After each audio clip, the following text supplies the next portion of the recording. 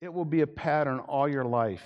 And you will have a big impact on the kingdom by giving. Yeah, maybe you don't have a lot of money. Most of us don't. But that is what you're supposed to do. Let me read in 2 Corinthians 9. And it really combines a lot of these things relating to giving and worship. This is verse 13 in 2 Corinthians 9. You understand that the giving in that sense was giving to the poor in Jerusalem. And for Paul, it had this gospel bringing together of Gentile and Jews. But he says that their giving will be known. He says, by their approval of this service, they, that is people who hear about your giving, they will glorify God because of your submission that comes from your confession of the gospel of Christ and the generosity of your contribution for them and for all others. And I think it's fascinating that the giving comes from the confession that we have of Christ. So for those of you who are younger, this is not just for the adults. Most young people have disposable income. Some of that belongs to God. It belongs to God, and you should be giving to God now. Don't wait until you have a full-time job. If you get money, some of that is God's. That's enough of my scolding. But really, it is a great way to express your Christian faith, to give. It's not just an add-on. It really is the heart of your faith. Let's pray together. Father, we do love your church because we learn about so many things in your church. We learn about you, how great and glorious you are. And this is a whole day to reflect on your grace and your goodness, your mercy, how we love you. We thank you that you are just. We thank you that you are loving, but not just all loving. We thank you that you have anger at sin, but you're not all full of wrath. You love, you have mercy, you have compassion. You are committed to the truth. You love your Son, the Lord Jesus Christ, and the Holy Spirit. You have no need outside of yourself for anything. You know all things from the beginning. You know us individually. You don't just know our church or our nation. You know me. You know us. And you love us. Lord, we thank you that we can always come to you. You always have an open heart toward us, ears that care about our little lives. It's just amazing to us that you love us. Father, we thank you for the grace that you give to this church. We pray for our pastors, our staff, our elders, deacons, all the volunteers. There's so many hours of work put into this church by volunteers. We pray that you would encourage them, help them to see the glory of Christ in everything that they do. Lord, we pray for our country. We pray for our president, for his administration, for all the senators and representatives. We pray for our federal, state, and local officials, those who are elected, those who are appointed. Father, we think of, I think every day we're thinking of Ukraine and this murderous monster that is killing innocent people, and it bothers us so much. So we lift up the people of Ukraine. We pray that somehow Russia would be stopped. We pray there must be thousands, millions of Russians who disagree. So we pray for them too. Pray for these other countries that are hosting these Ukrainians that are leaving. And we pray that your will would be done. Thank you for the assistance that is given them by not only governments, but many businesses and all different groups with their heavy sanctions against Russia. Father, we thank you for the ministry that we have in our church, for all the classes that we have we're full on Sunday morning, but we also have classes Sunday night where we study the Bible. During the week, we have ministries on the weekends. Lord, we thank you that we have the opportunity to study the Bible in our own language. We are so grateful for that. Lord, we pray for the people that need your help. We pray for Brenda Aris's family. We pray for Mary Reagan's mother. We pray for Linda. We pray for Bob and pray that you would keep encouraging him. We thank you for Pam, that she is here and getting better. We also pray for the son-in-law of Craig and Janice.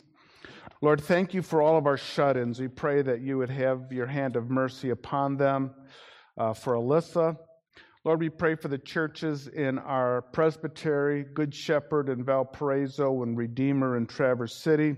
Lord, we also thank you for the Conrads. We love the Conrads and pray that your hand would be with them as they train and teach. Thank you for the lives that they've lived and the people that they have helped. Father, we thank you for the grace that you've had in our church. We pray that we'd continue to grow, continue to reach out with the gospel of Christ. And now, Lord, we pray in the prayer that you taught your disciples when you prayed, Our Father, who art in heaven, hallowed be thy name. Thy kingdom come, thy will be done, on earth as it is in heaven. Give us this day our daily bread. Forgive us our debts as we forgive our debtors. Lead us not into temptation, but deliver us from evil. For thine is the kingdom, the power, and the glory forever. Amen.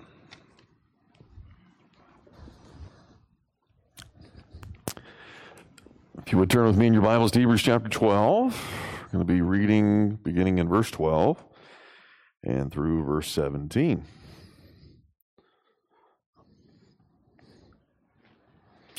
Hear the word of the Lord.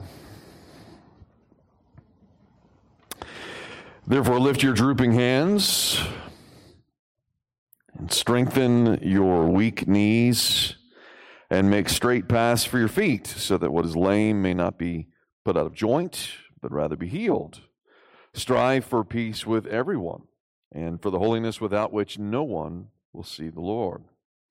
See to it that no one fails to obtain the grace of God, that no root of bitterness springs up and causes trouble, and by it many become defiled, that no one is sexually immoral or unholy like Esau, who sold his birthright for a single meal. For you know that afterward, when he desired to inherit the blessing, he was rejected, for he found no chance to repent, though he sought it with tears. Let's pray together. Father, we ask that you would help us to repent of our sins, that we would not become so hard-hearted as to not be able to hear your word or to heed it. We pray, Father, that you would continue to use your word to convict us of the truth, of righteousness, of the judgment to come, that you would continue to show us the righteousness of Christ, that you would show us the wisdom and beauty of your law, that you would reveal to us our own hearts, that we would be able to see how far we are from that perfect standard of righteousness, and that we would cling to Christ by faith. As we hear your word, as we hear the law, as we hear the gospel preached, we ask these things in Jesus' name. Amen. Late in the summer of 2016, Great Britain's Johnny Brownlee was leading the pack in the final kilometer of the World Series triathlon in Cozumel, Mexico. But all of a sudden, he began to look very disoriented and started to run in a very strange manner, for the oppressive heat of that day had gotten the better of him, and his body just started to shut down, even as he was running. Even though he had just a few hundred meters left to go, he could not will himself to get to the finish line. And all of a sudden, like a zombie, he just started to wander off the course into the crowd. And thankfully, his brother, who was also in the same race, was in third place after him. As soon as he caught up with him and saw what was going on, he immediately grabbed him by the shoulder and forced him to run the last 100 or so meters in order to finish the race. But it was really a sad spectacle, because the entire time he's almost carrying him because he cannot move forward anymore. A couple times where it looks like he's dragging him by the arm. Come on, we're going to finish this. And then finally, when they get up to the finish line, one runner had passed them and won the championship, so the brother had given up his ability to win, and then threw his brother across the line first to get second place, and then he finally got third place. As we're looking closely at chapter 12 of Hebrews over these last couple of weeks, I think it's pretty obvious how the author is emphasizing the running of the race of faith, that if we're going to run, we must persevere in the faith until the end, and that's how we finally reach the finish line. Now, at first, when you look at verses 12 and 13 of our text that we looked at last week, we can apply those things individually to each one of us as Christians about our need to pick up our weak knees and our limping hands and all of these things. But there also is a sense in which these things are meant to be interpreted corporately, because they're all in the second person plural in the Greek, which means that they're all referencing not just you as an individual, but you all, or as you guys say here, or the perfect contraction where I'm from, y'all. It's always you all that he's referencing in this passage in the Greek. So it's meaning that not just you as an individual must keep running, but you all must keep running together. And so the author gives us one last warning of the dangers of those who do not finish the race because they have fallen from grace, if you will. They failed to obtain the grace of God in some way or another. So this is the fifth time in the book of Hebrews where he's giving these very scary passages, if you will. It's the last time he does this, in which he's warning those in the church that there are some who start the race seemingly but do not finish it. And so he's warning them of the consequences of that and pleading with them to cling to Christ by faith, to fight the good fight, and to finish the race. So there are three primary exhortations, I think, in this passage in which he's basically showing, once again, how we are to run. Because the implication is that we must run. We must exude effort of some kind, and here's how we're to do it. Three rules, if you will, for running the race that goes along with some of the ones we mentioned already. Always know that whenever I give you three of anything, there's always more. But I'm focusing only on three so that we can all take it in as much as we can. So here are three rules for running the race. Number one, we must run the race with our brothers and sisters in Christ. You don't run by yourself. That's not the implication that the author of Hebrews has in mind. We must run with our brothers and sisters. Number two, we must run after peace and purity with a passion.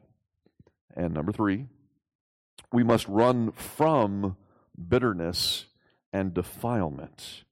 And we'll talk about that in a little bit here. I'm going to start with number one, how we are to run with our brothers and sisters in Christ. Again, if you look at verses 12 and 13, he's talking about making straight paths to run for our feet. But at first you can interpret that as if every one of us is lame and something is out of joint in each one of us. But it can also be interpreted in the plural sense that some of us are stronger than others, and that there are some that have become lame through their running, and that we must make straight paths for them so that no one fails to finish the race, that we're making sure that there is a straight course for them as well as for us. Again, this plural you that's used in the Greek. And that shouldn't surprise us at all, because the entire epistle to the Hebrews is constantly reiterating this you all concept in the church.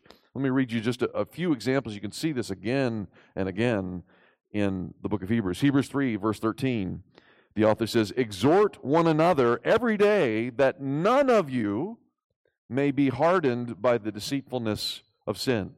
So there's this expectation that we're speaking into one another's lives, looking out for one another. Again, Hebrews 4, verse 1, "While the promise of entering his rest still stands, let us fear lest any of you should seem to have failed to reach it." Again, Hebrews chapter 6, verse 11, he says, "We desire each one of you to show the same earnestness, to have the full assurance of hope until the end." There's this constant sense in which there's a danger that someone might not make it to the end, that someone might not persevere, but somehow has failed to obtain the grace of God. So verse 15, where we're beginning this morning from the last time, he says, see to it that no one fails to obtain the grace of God, which means see to it that no one fails to finish the race and finally inherit the gift of grace, that final inheritance that is promised unto God's people. See to it that we all finish together, right? Some of you know that I joined Planet Fitness about a month and a half ago, I think, in order to lose some weight. And you can't help but notice the awful colors all over, purple and yellow, and the slogans that they have all over the walls that say judgment-free zone and no critics here. And I'm glad to tell you, I think that's true. No one has yet pointed out how badly out of shape I am or anything of that nature. But on the other hand, I can also say that no one has really encouraged me to keep going either. No one seems to care whether I show up or not. No one seems to care if I do battle against my flesh on that particular day. No one's there to help me in the race. And that became also painfully clear to me. The other day I was playing basketball with some of my girls here at the gym, at the Synctonasium that we're in. And I was jumping up and down, and then somehow I wrenched my back. And I came down from the thing, and I could barely walk. And for about 2 days I was that way. And then I decided I'm going to go to the gym anyway. I'm going to do something. And so it actually was really helpful. I got on the treadmill and went uphill, and it worked itself out. And I was much better toward the end, but I still was sort of hobbling and a little slow. And when I walked out of the gym, I was following the guy who was right next to me on the treadmill. He had gotten off, and then I had gotten off, and then we were walking out the door. And he knew I was behind him. And somehow he opened the door, and I just assumed he was going to hold it open for me. And I got to the threshold, and boom! And it made very clear to me again, he wasn't running with me that day. And he was not watching out for me at all. And in fact, I was thinking, if I had for some reason fallen off my treadmill that day, he may have looked over and then put his headphones back on and kept running. I don't think he would have cared so much, in that sense. But sometimes as a church, it might feel that way. But that's not the way it's meant to be. We are in this together. We are a part of the body of Christ. We're not on treadmills running separately. We are meant to be running together. I remember when I went to Indonesia on one of my trips there, I got to see one of an ancient Hindu temple, just magnificent structure, stone, beautiful, ornate, huge. 3 that are dedicated to the 3 highest gods in the Hindu Trinity, if you will.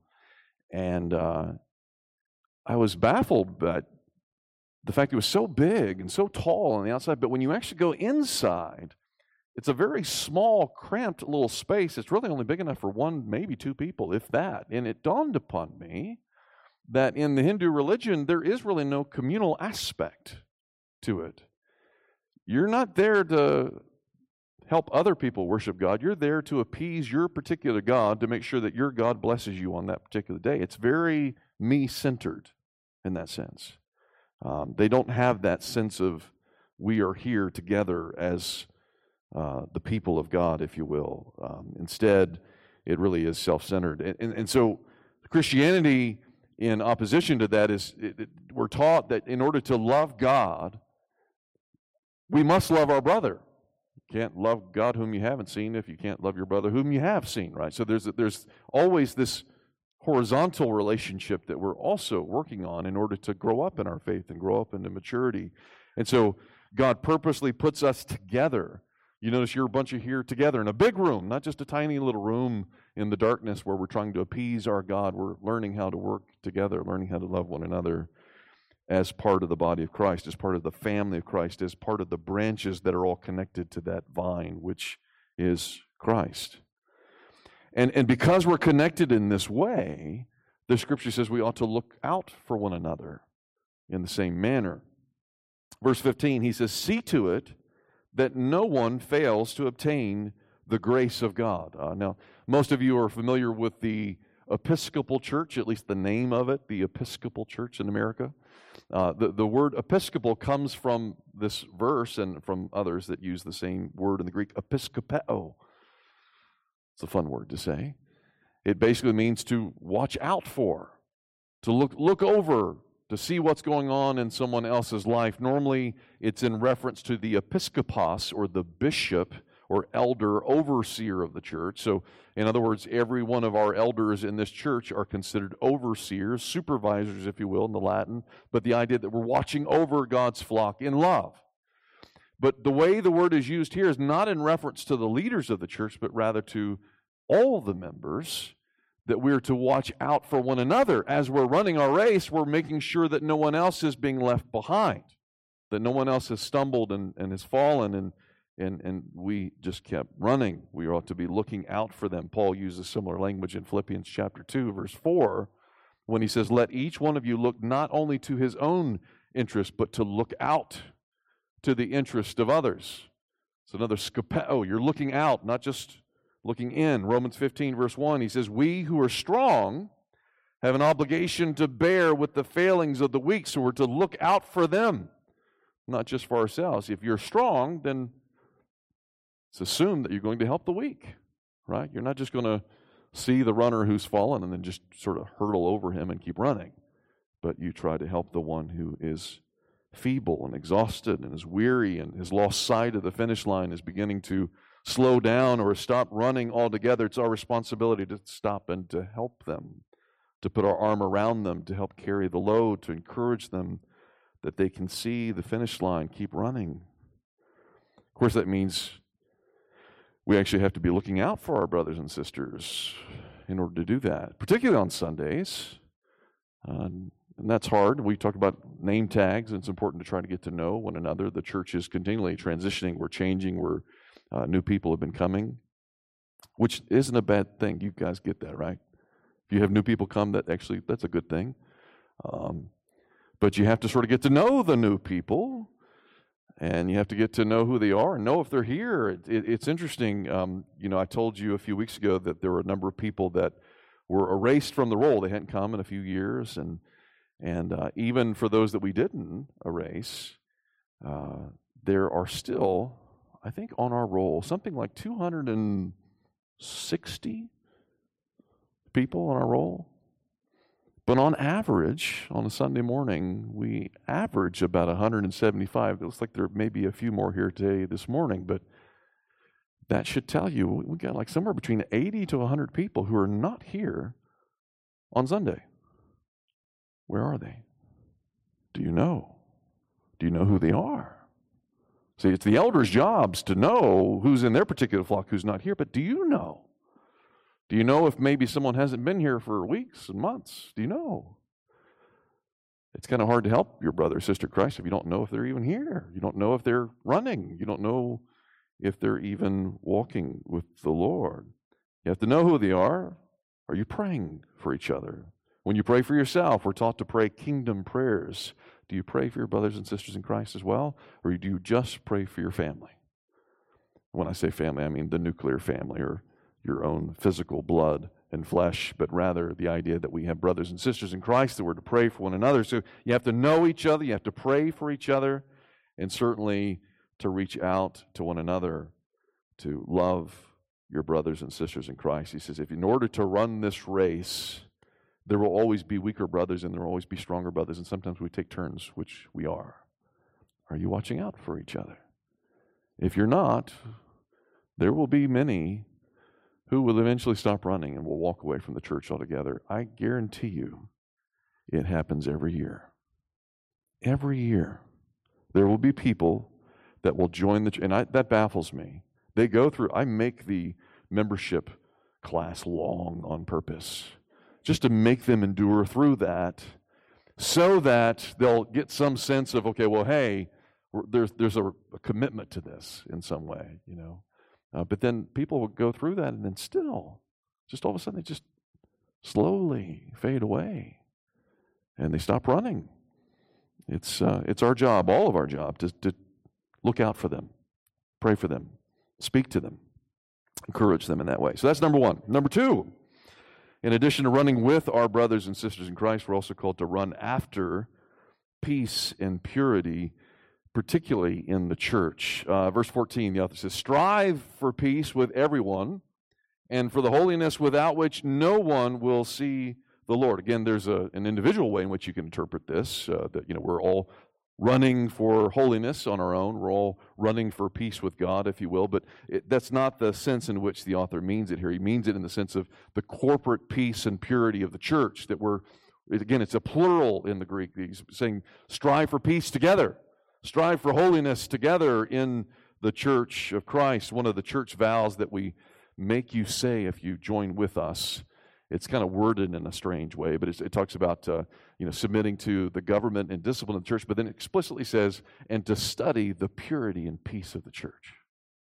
In other words, what we're saying is to pursue it, to strive for that, to look for peace and purity in the church. It's interesting, I've mentioned perhaps, I think, maybe on a few occasions here in the morning service.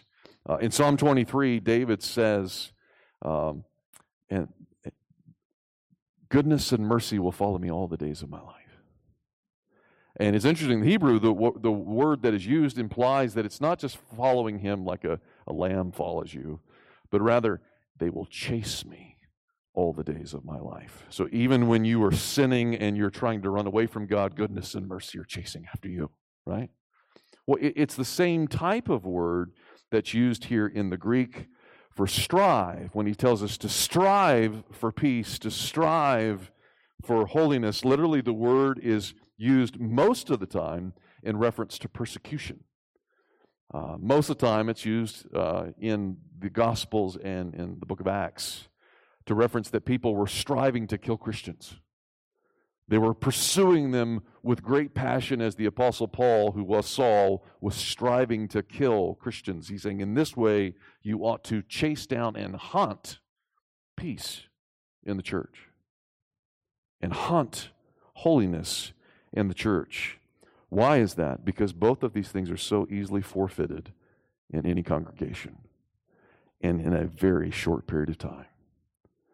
It doesn't take long to destroy a church, I can promise you that. So painful to watch church splits. I was sharing with someone yesterday that I've had the unfortunate privilege of being the last pastor to preach at two churches right before they dissolved. I was asked as a member of Presbytery to go preach the last sermon at those churches. And you have like 3 or 4 people sitting out in the congregation, and they're angry, and they're hurting, and they're crying. And you're trying to give them some encouragement about the glory of Christ Church. That's a tough task. But I can tell you, I lived in Pittsburgh for a number of years, and Pittsburgh Magazine would actually have, they were sort of glorying in the fact that so many church buildings, there are a lot of churches in Pittsburgh, had been turned into bars. And there are hundreds of them. Because a church that was thriving at one point, something got a hold of it, division happened, and boom, it was gone. And we're talking within like 2 years. It's gone. He's saying, strive after, hunt, pursue the peace, the purity of the church, because the devil pursues the opposite just as passionately. Colossians 3:15, Paul says, let the peace of Christ rule in your hearts, to which indeed you were called to in one body. Let us not be ruled by our passions, but rather be ruled by the peace of Christ. Otherwise, what happens is the devil is constantly inflaming hostility in the church, building up walls that ought to be torn down. It's the sons of the devil who stir up division, but it's the peacemakers who are called the sons of God.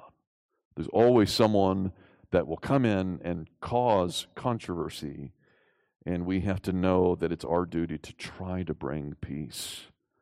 Hunt it down. Strive for it. The famous Chinese leader, Watchman Nee, once shared a story of 2 brothers who were cultivating fields, rice paddies, if you will, on the side of the mountain. If you've never seen these things, pretty fascinating. They'll take the entire mountain volcanic ash and whatever else, and they'll just build one tier after another of rice.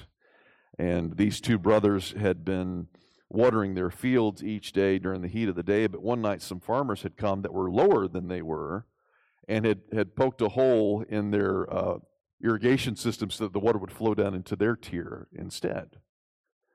And it happened a couple times. They ignored it, but it kept happening, and they were just irate and didn't know what to do about it, so they came to talk to the pastor. And he said to them, "You're unhappy because you've not gone the full length. You should first irrigate your neighbor's fields and then irrigate your own." And so the brothers actually listened to his counsel and started to water the neighbor's fields down below, and then watered their own fields. And to their surprise, their joy returned, and they weren't quite as angry as they used to be. And also to their surprise, the neighbors actually came up to them and apologized them for their thievery, and actually said to them, "If this is Christianity, we want to hear more about it." A great example of what it means to chase down peace, because we get so upset over the dumbest of things. The Apostle Paul said it this way in Romans 12:18, "If possible, so far as it depends upon you, be at peace with all men." If possible. Again, it's not always possible. Not everyone desires peace. Not everyone is willing to humble themselves. Not everyone is responsible for those things, but we're not responsible for how they react. We're responsible for ourselves. With the help of the Holy Spirit, we're called to pursue peace, to chase peace, to hunt peace for the sake of Christ and His church. In the same manner, the author of Hebrews also says we're to chase holiness. 6 years ago, one of my favorite authors died at the age of 86. Jerry Bridges. Some of you are reading one of his books now here. In college, I read his book, The Pursuit of Holiness, 6 times. Now, if you ever hear a pastor say he read the same book 6 times, you might want to take notice of that. Unfortunately, we don't have that book in our library. It's very, very discouraging. So I'm donating it. Whoever wants to check it out today, well worth your time. Jerry Bridges would take very great concepts from theologians who've lived hundreds of years before and simplify them for the average person to see that we don't hate sin like we ought to. We trivialize our sin, and we do not strive for holiness. The Scripture says if we do not strive for it, we will not see God. It makes it very plain in that regard. But again, the author here is not merely talking about our own personal holiness, but the holiness of the whole congregation, that we together should strive for holiness in this way, never for the sake of peace alone. You have to understand, peace and holiness are not meant to be enemies. They're both meant to be pursued at the same time. However, there will always be some in the church who outrank holiness with peace. We say we must maintain peace at all cost. I want to differ at times. Sometimes, if you seek holiness, it disrupts the peace of the church. Why? Because there will always be some who do not love holiness, and who do not want to hear about their sin, and who do not want to seek the things of God. They will fight you tooth and nail if you seek to expose sin in the church in any form or fashion. But he says, without it, no one will see the Lord. And he doesn't mean individually, he means the whole church will not see the Lord if you do not disrupt the false peace of the church because of sin. Of course, he's not, again, I have to reiterate it again, he's not saying that we are saved by holiness. He's not saying that, but he's saying that holiness is a consequence of our salvation. It's not the cause, it's the consequence of it. Nevertheless, one of the fruits of salvation and the evidences of salvation is the fact that you now want holiness. You want to pursue holiness. You're seeking it out, not to earn God's favor, but because it actually makes you happy. You remember Eric Liddell in Chariots of Fire movie? I think of that in terms of, he says, when I run, I feel his pleasure. You remember that? I'm not going to do the Scottish brogue. But when you run for holiness, you know the pleasure of God. That's why you do it. You're not doing it to earn God's favor, but you do it because you know it's good. Jesus spoke of the blessedness of the peacemakers in the Sermon on the Mount. He also speaks of the blessedness of those who are pure in heart, meaning those who are holy. He says, for they shall what? They shall see God. Those who are not holy will not see God. In other words, they will not receive an eternal reward. They will not receive it in the presence of God because they will not see God. And another great book on holiness, which is in our library, by the way, is entitled Simply Holiness by J.C. Ryle, 19th century preacher. And he says this. He says, we must be holy because without holiness on earth, we shall never be prepared to enjoy heaven. Heaven is a holy place. And then he says this, suppose for a moment that you were allowed to enter into heaven without holiness. What would you do there? He said, what possible enjoyment could you feel there? To which of all the saints would you join yourself with? By whose side would you sit down? Their pleasures are not your pleasures. Their tastes are not your taste. Their character is not your character. How could you possibly be happy if you had not been holy on earth? Read that book. It's a really good one. Very, very convicting. Another classic book, The Diary and Journal of David Brainerd, which happens to be the first biography ever printed in America. Very important work, which also happens to be in our library. Interesting. You should check it out. One of my favorites, in fact. He was a Presbyterian pastor and early missionary to the Native Americans in the state of what is now New Jersey. He was describing one day, the Lord's Day, he was trying to take a rest from his ministry, and somehow he found himself trapped, if you will, with the company of these two other men who were very worldly and who had no desire for God, and all they wanted to do was talk about their evil business all the day while he was trying to devote himself to the Lord. And here's what he had to say about it. He said, oh, what a hell it would be to live with such men for eternity. He wasn't saying that in jest. In other words, he agrees with J.C. Ryle, oh, I would hate to have to spend an eternity with a bunch of unholy men because we have nothing in common. If you do not pursue holiness, Scripture says you will not see God because you won't want to see Him, because it'll only be fear and no sense of a reunion with the Lord and with His people. This exhortation is given to all the members of God's church, again, not just to the leaders. Paul says in 2 Timothy 2, verse 19, let everyone who names the name of the Lord depart from iniquity. Because we know that sin so easily entangles us, as we read earlier in Hebrews chapter 12. We also know that it so easily entangles our brothers and sisters in Christ. And so when we see it happening, we ought to help remove that hardness of heart and that deception, praying for them, counseling with them, speaking truth to them when they don't want to hear it, correction, even rebuke when necessary. If we really love our brothers, he says this is what we ought to do. If someone's running off the course, you would think, hey, you're missing, this is the race here, right? Even if they're like, oh, no, shut up, I'm going this way. That's what sin is, right? We must run for peace and purity together as brothers and sisters in Christ. That's the second thing. Here's the third. We must also run from bitterness and defilement. Second part of verse 15, the author says, we also ought to see to it that no root of bitterness springs up and causes trouble in the midst of the church. Once again, as he did last week, he's returning to the realm of horticulture. Instead of talking about the fruit of peace that comes through discipline, now he's talking about the spread of noxious weeds in the church through evil as it spreads so quickly. At first, a foreign root may infiltrate an area of pristine plant growth undetected, but soon enough its vines are spreading in every direction, choking out the life of the good crops and instead producing bitter and poisonous fruit. It happens very, very quickly. You can't see it at first. because it's underground.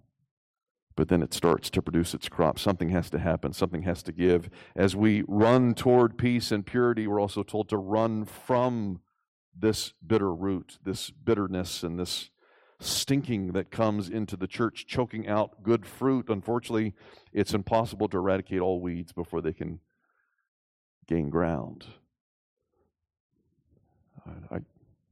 I try in my yard. It's impossible. They always find a way to come back every year. But you have to uproot them before they start taking over the rest of your yard. Again, it's the same way with the church. You cannot allow these things to go unchecked. They will spoil, they will poison, they will rip apart a church, as Pastor Mark read earlier in Deuteronomy chapter 29. Listen again what Moses says. He says, beware. Beware lest there be among you a man or woman or clan or tribe whose heart is turning away from the Lord your God to go and serve the gods of other nations. Beware lest there be among you a root bearing poisonous and bitter fruit. One who, when he hears the words of this covenant, blesses himself in his heart, saying, I'm safe, though he walks in the stubbornness and the sinfulness of his heart. This will lead, he says, this will lead to the sweeping away of moist and dry alike. If you don't deal with the person who is the bitter root in the church, it'll wipe out the church. And it happens very quickly. Moses is not saying this hypothetically. It happened numerous times in the nation of Israel. Same thing happens in the church. The author of Hebrews is not speaking hypothetically here. There will come bitter roots. Every church, eventually will have a bitter root that seeks to grow and to take hold of that particular church. Every single church has to face it. We have to be able to confront it. Because if we don't, they will turn away many people from running, from seeking Christ by faith. So just as we're called to look out for one another as we're running, we're also called to watch out for those who are seeking to hinder us from running. There will always be some who come into the church purposely to stop the race, to stop us from growing, to stop us from maturing, to stop us from loving. Romans 16:17, Paul says, brothers, watch out for those who cause divisions and create obstacles contrary to the doctrine that you've been taught. Avoid them. Titus 3:10, again, Paul says of those of bitter root, he says, as for a person who stirs up division, after warning him once and then twice, have nothing more to do with him. In other words, he's saying very kindly, excommunicate that man, because he has no respect for authority, no respect for holiness, no respect for peace. All he wants is to hear his big mouth talk and to destroy, because he's not right with God.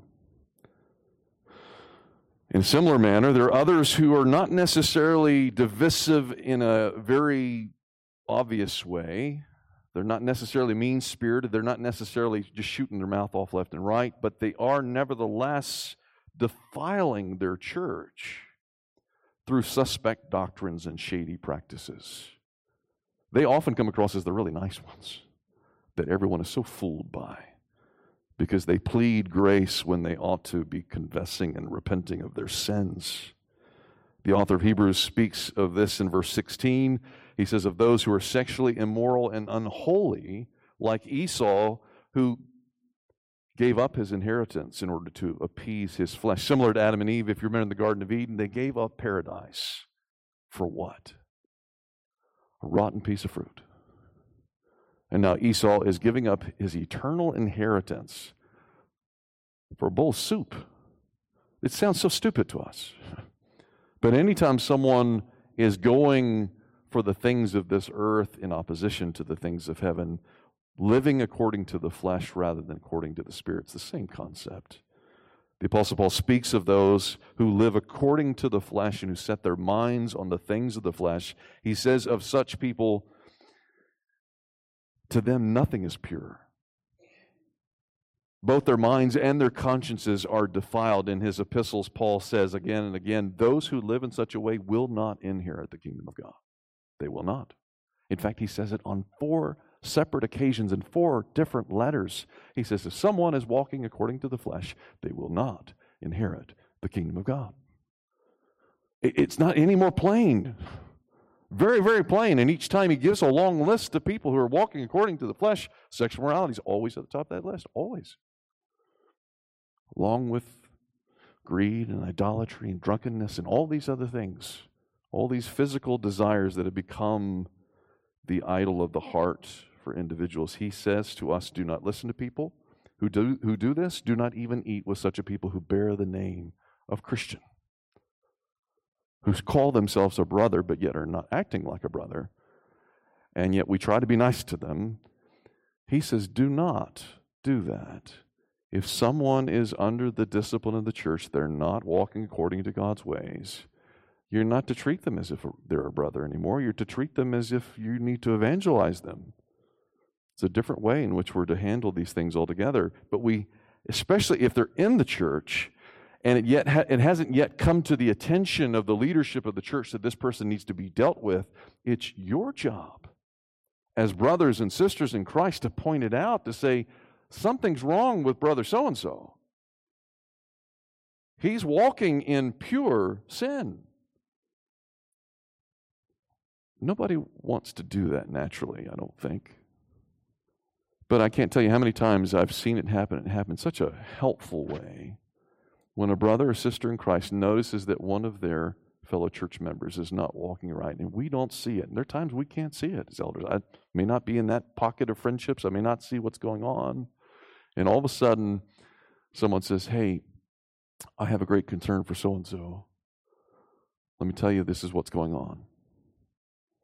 And all of a sudden it comes to our attention, and we can address it before it becomes something extremely bitter and poisonous.